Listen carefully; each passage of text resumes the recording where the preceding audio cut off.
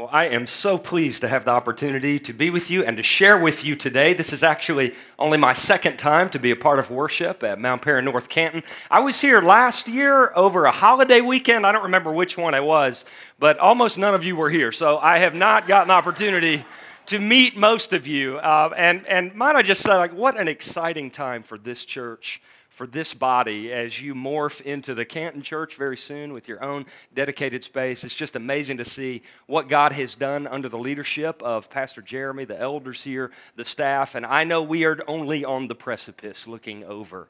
We are just at the forefront and the beginning of what God is going to do in this ministry. Well, this week we're going to continue in our series entitled Come to the Table. And what an appropriate time of year on the Christian calendar to be looking at the sacrament of Christian communion, because in just a few days we're going to be entering into Holy Week, in which we celebrate the actual moment when Jesus first gave to the Christian community what we call the Lord's Supper. I listened to Pastor Jeremy's beautiful message last week, and I think he hit the nail on the head. Communion is not just some sort of empty ritual. Unfortunately, Christians have been fighting for centuries over exactly what communion means and exactly what it's all about and who gets to take it and who is excluded, and we've missed the point that communion is an invitation from Jesus to us to come to His table and to be transformed by the power of His love. I want to take you to a passage of Scripture this morning in 1 Corinthians chapter 11. And this Scripture is so meaningful and so significant because it is the first written record of the communion ceremony. Sometimes it's a little surprising to know that the Gospels are written after the letters of Paul, and 1 Corinthians is a letter from the Apostle Paul. It's the first, earliest snapshot we get of the way early Christians were coming together to celebrate the sacrament of communion. And it's extremely dysfunctional, which always makes me feel better as a Christian. They were getting it all wrong. And the major principle that they were blowing, that they were missing in this ancient Christian community of Corinth was quite simple. They were missing the point that the cross creates communities. So I'm going to read it from the screen here, starting on down, I believe it's verse 17 through 29, something like that. And here's what Paul says in 1 Corinthians chapter 11 to this ancient church in Corinth. He says, "In the following directives, I have no praise for you, for your meetings do more harm than good. In the first place, I hear that when you come together as a church, there are divisions among you, and to some extent, I believe it." This is sarcasm here, I think. "No doubt there have to be differences among you to show which of you have God's approval." So this is a divided church. The Christians are meeting in various homes, and occasionally they come together for a large worship gathering and celebrate communion, only the divisions among them are very evident. "When you come together, it is not the Lord's Supper you eat, for as you eat, each of you goes ahead without waiting for anybody else. One remains hungry, another gets drunk. Don't you have homes to eat and drink in? Or do you despise the church of God and humiliate those who have nothing? What shall I say to you? Shall I praise you for this? Certainly not. For I received from the Lord what I passed on to you." By that, Paul means I'm passing on ancient Christian tradition that comes from Jesus himself. This letter is written perhaps 20 years after Jesus' death and resurrection, so this is fresh history in the early church. "The Lord Jesus, on the night he was betrayed, took bread, and when he had given thanks, he broke it and said, 'This is my body, which is for you. Do this in remembrance of me.' In the same way, after supper, he took the cup, saying, 'This cup is the new covenant in my blood. Do this whenever you drink it.'" And that matters. "Do this whenever you drink it in remembrance of me. For whenever you eat this bread and drink this cup, you proclaim the Lord's death until he comes. Therefore, whoever eats the bread or drinks the cup of the Lord in an unworthy manner will be guilty of sinning against the body and blood of the Lord. A man ought to examine himself before he eats of the bread and drinks of the cup. For anyone who eats and drinks without recognizing the body of the Lord, which is the church, which is us, eats and drinks judgment on himself."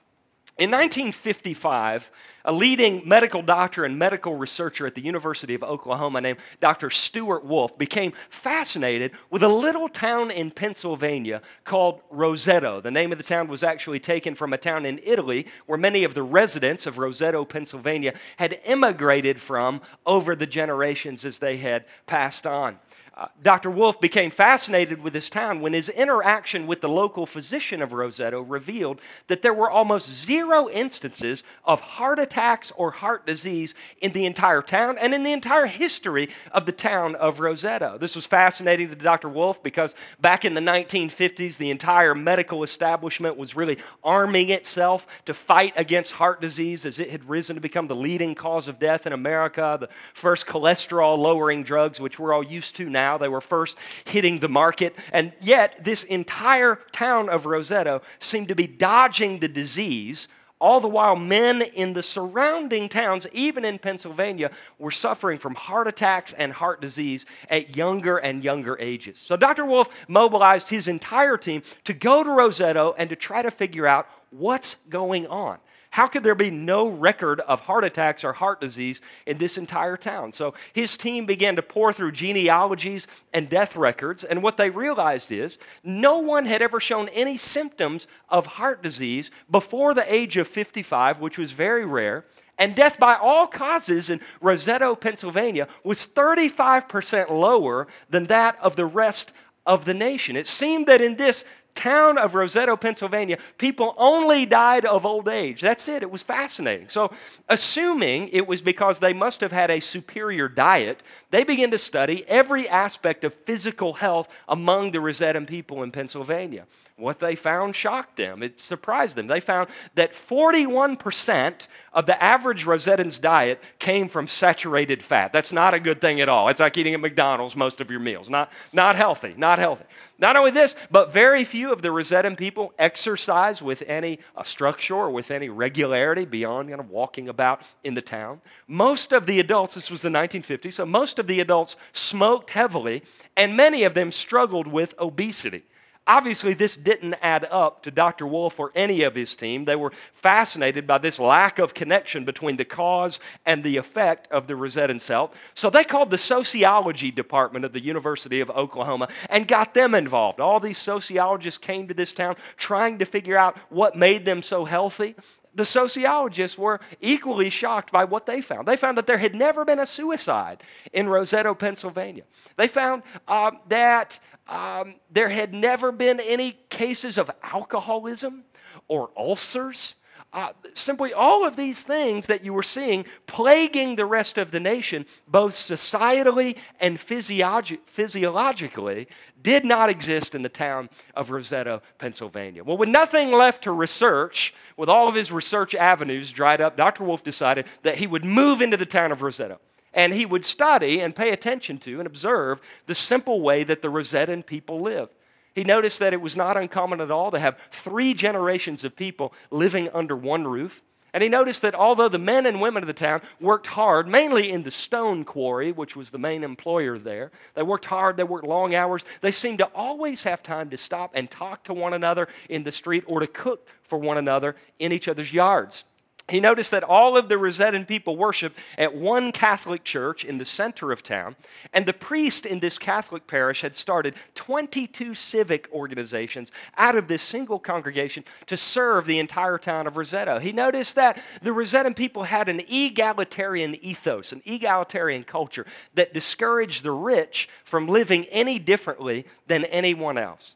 What Stuart Wolf concluded is still being taught in medical schools all around the world today. He shocked the medical community for by the first time proving that the Rosetans' physical health followed their relational health. Nobody had ever seen that connection before Dr. Wolf proved it. He proved that there is this vital connection between our physical health as human beings and the health of the relationships all around us. Roseto was the healthiest community perhaps that we've seen in America over the last century physically because they were so healthy relationally. They got community, and healthy community has that kind of impact on each and every one of us. I love that video clip that we just watched from one of my favorite movies, We Were Soldiers, in which Mel Gibson plays a general about to embark on leading his troops into the first skirmishes of the Vietnam War. I love what he says to his troops in the film right before they are to leave and go into battle. He says, "Look around you. Here we're segregated. Here we're divided. But when we move into battle, we're going to be a community committed to one another, watching each other's backs, and we will leave no man behind. There's truth in those words. There's truth in that script. It's the truth of 1 Corinthians 11. It's the truth of Dr. Stuart Wolf's research that the cross creates communities, that you and I, by virtue of being human beings, are hardwired to experience healthy communities all around us. Another reason I love that video clip is it kind of reminds me of this time of year. Mel Gibson tells the troops, we are moving into the valley of the shadow of death. And as we move into Holy Week in just the next few days, it always feels that way to me. It feels like moving into the valley, the shadow of Jesus' death.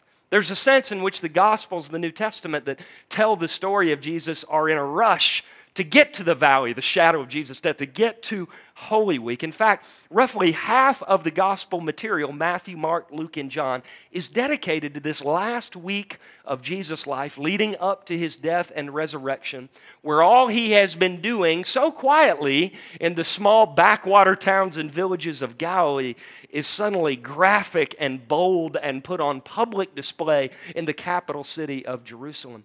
Prior to Holy Week, there's a sense in which Jesus' ministry is virtually understated. Jesus tells those who he touches and who he heals, don't say anything about it. Jesus whispers about his true identity only to his closest followers.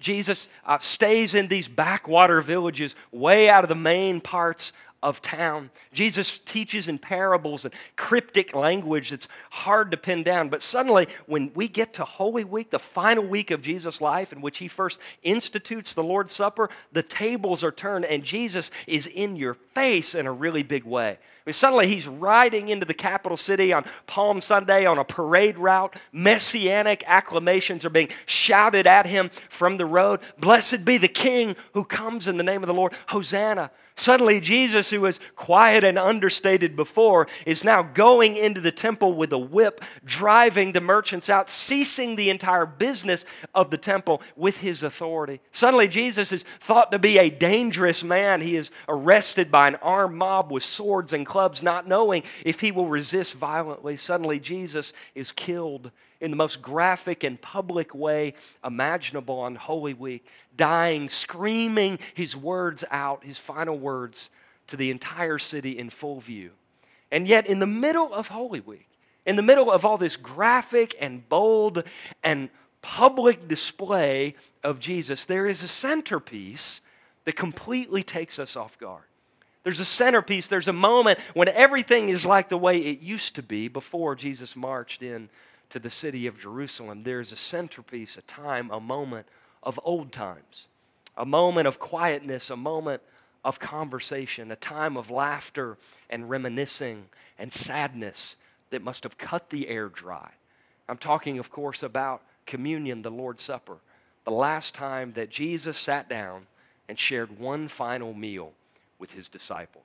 You know, even in our society today, it's common for the media to report on a condemned criminal's final meal. Have you ever seen that on the news before? We just recognized, even among those who have committed heinous crimes, we recognize that there's something sacred about anyone's last meal. And this was Jesus, the perfect Son of God. Jesus sitting down and having one last meal with those who he loved most and those who loved him most. One last meal with those who he had invested his whole self in, and they in him for 3 years. One last meal for those that he was leaving. Wouldn't you give all you had to have been there and to know what they talked about, laughed about, and reminisced about the last meal that Jesus shared with his disciples? I bet you've seen enough paintings of the scene, especially Da Vinci's famous one, to scan the room in your mind's eye, in your memory. There is Peter, loud and passionate, obviously dominating the conversation around the Last Supper table. There is James, the son of thunder. He's intense. He's brooding. He's had the sense that something is going down here quicker than he can come to terms with what it is. There is Judas, fearful and paranoid, his eyes darting around the room, caught up in the great drama of Holy Week that will lead to his own ultimate end. There is young teenage John reclining against the chest of Jesus, the scripture says. There is Thomas, the doubter, who has known that this day was coming.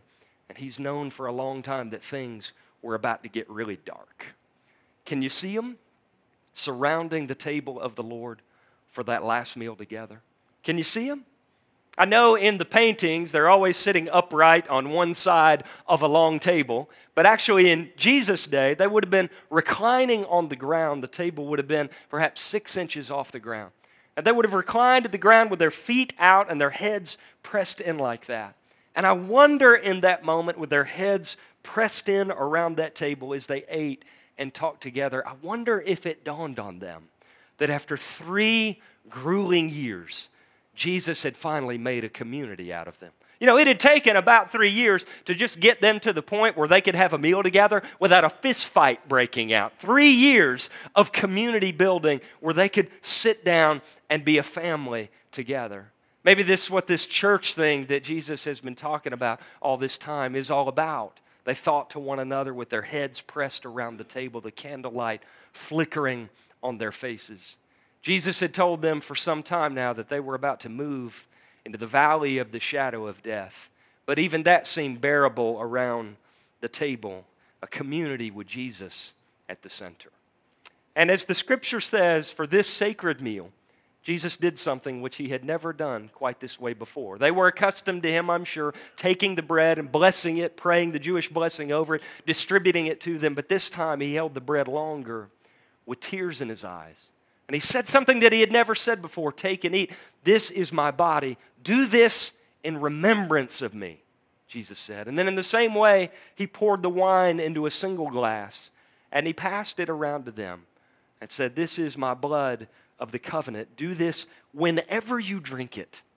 Did you catch that in 1 Corinthians 11? Do this whenever you drink it in remembrance of me. Whenever you drink it, that shows us that communion in its early stages was not some little formulaic thing that we tag on to the end of a worship service like we typically experience it. Instead, Jesus is saying, whenever you drink it, do this. Whenever you sit down to the table, remember me. Keep eating together, Jesus was saying. And whenever you eat together, don't forget. Don't forget. That's the temptation, to forget. Don't forget me. Jesus said there was some fear in the back of our Lord's mind that thought he might be forgotten by history. Remember, Jesus was saying, remember me. Remember what we've been doing all this time. Remember this community that we formed together and that God has formed in us. Everything about this dog-eat-dog world that I'm sending you out to, Jesus would say to his disciples, I think, will try to convince you that true community is impossible, so you just got to trust no one and fend for yourself. Don't believe that now. Remember me. Remember what we've accomplished together, because my mission is going to continue around tables just like this. Do this whenever you eat of it in remembrance of me. Remember that real community is possible and your survival depends on the health of the relationships around you. When we get to this early Christian community in 1 Corinthians chapter 11, it's pretty remarkable because this early church is as far from the ideal of a healthy community just as Jesus' disciples were when he first began to call them and to form them into a team. I'd encourage you sometime when you have a moment to read this letter of 1 Corinthians through in a single sitting. You know what you'll find? You'll find that this is a church full of really great individuals that want to be known as really great individuals. They were elevating the individual at all costs, and this had caused the church in Corinth in Greece to divide into factions that were boasting over one another. You had one group that were boasting over the fact that they were superior spiritually than everybody else. They were the most spiritual group, the group that was close to the Lord. You had other individuals in Corinth that were boasting about their superior knowledge. They claimed to be the most intelligent Christians in that community. You had another group in Corinth that was boasting over the fact that they were more elite. They had wealth and social status than others do not have. Paul makes fun of them in verse 19 of our text by saying sarcastically, "Surely there have to be differences among you to show which of you have God's approval." And this heightened, unhealthy sense of individualism that we see playing out in the Corinthian church in chapter 11 was on full brash display when it came to celebrating communion.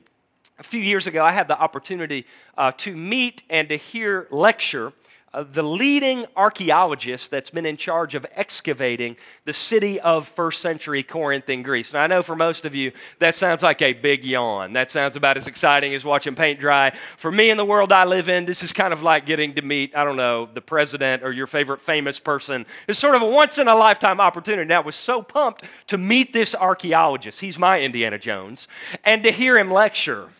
And in his lecture, he began to illuminate the way that the early first century houses in Corinth were shedding light on how to best interpret what's happening in 1 Corinthians 11. Now remember, we're centuries away from church buildings anytime we read the New Testament. The first church buildings don't really start popping up until about the 4th century. So the early Christians are still meeting in homes. And apparently, the communion meal is an entire meal. It's not just cracker and grape juice, but it's an entire meal that people are eating when they come together. Only in Corinth, in the Corinthian church, this meal is not promoting unity, it is promoting division. I mean, Paul says that some people aren't even getting anything to eat, others are getting full, others are getting drunk. What on earth is up with that? Well, in an ancient house in a town like Corinth, there were 2 places where a dining setting might be set up, might occur. The first was called the triclinium, and the triclinium was the formal dining room of an ancient house. And in the triclinium, it might seat 8 to 12 people around a table. Superior food would be served in the triclinium. Hired servants would be on the payroll to deliver the food. The triclinium in ancient houses, it was actually heated in the winter and cooled during the summer. This was the place where you really wanted to eat. The other room where guests might be served food was the atrium. And this was the large open room that you first entered into within an ancient house. But in the atrium, there might be no hired help to serve the food, and the food would probably be inferior. In fact, the atrium typically did not even have a roof. You were exposed to the elements in the open air. And so what seems to be happening in this early church is that the wealthier and more influential members of the Christian community there are living it up, drinking, having a great time in the triclinium, while the rest of the community is left out in the atrium alone where there isn't even enough food to go around. And Paul says in the passage we read, in the strongest terms, the strongest language possible, guys, you are not experiencing the Lord's Supper. This is not the Lord's Supper you eat. You're doing something that is flagrantly against the spirit of the Lord's Supper. Paul even says, some of you are getting sick because of this breach of community. Is Paul saying that there's something magic in the elements of wine and bread? Not at all. I think Paul is pointing to what we already know from research today from Stuart Wolf. And that is, to lack healthy community is to suffer. It's to suffer physically, it's to suffer emotionally, and it's to suffer spiritually. And in this passage, Paul calls this Christian community back to the formative Christian principle that the cross of Jesus Christ is not just about you, but the cross is about creating healthy communities of people. And I can't imagine a more relevant message to you and I living in the United States of America where the individual is elevated above all costs. Here we're an individualistic sort of nation and society, and we're all about self-help and personal happiness. We've even translated the Christian gospel into your personal relationship with Jesus Christ. And don't hear me wrong, obviously I think your relationship with God is personal, but it's not individual. It's not disconnected from the strength and the health of Christian community. In the same way that Paul was calling the ancient Corinthians back to understanding the real meaning of the cross, we also are called to recognize that among all of our individualism, our true existence and our true strength is found in the relational health that God gives to us in the church. The cross creates communities. I want to ask our hosts to prepare the elements of communion at this time and to prepare to serve us. This morning, we're going to walk through one more time the rhythms of Holy Communion, where we remember that Jesus died for all of us, not just individuals, but Jesus died to create communities of people. This is an open communion, by the way. It's open to anyone. You don't have to be a member of our church or anything like that in order to receive communion. I only ask that you reflect on the significance of what's happening in this ceremony. that you reflect on how God wants to transform you and to speak into your relational health.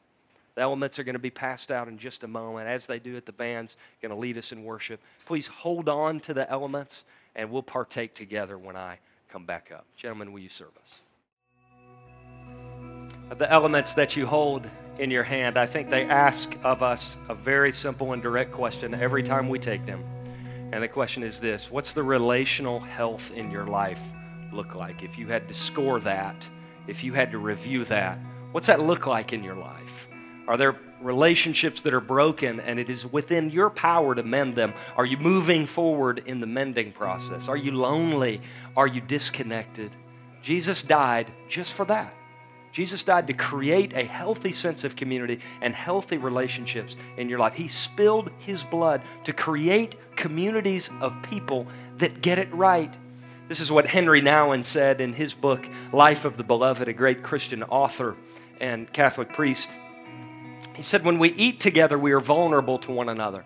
Around the table, we can't wear weapons of any sort. Eating from the same bread and drinking from the same cup call us to live in unity and peace. This becomes very visible when there is a conflict. Then eating and drinking together can become a truly threatening event. Don't you think that our desire to eat together is an expression of our even deeper desire to be food for one another? I think that our deepest human desire is to give ourselves to each other as a source of physical, emotional, and spiritual growth. Matthew's Gospel, chapter 26, verse 26 says, as they were eating, Jesus took bread, he blessed it and broke it, gave it to his disciples, saying, take and eat, for this is my body. Let us take of the bread. And he took the cup, gave thanks, passed it out to them, saying, drink from it, all of you. For this is my blood of the new covenant, which is poured out for many for the forgiveness of sins. Let us receive the cup.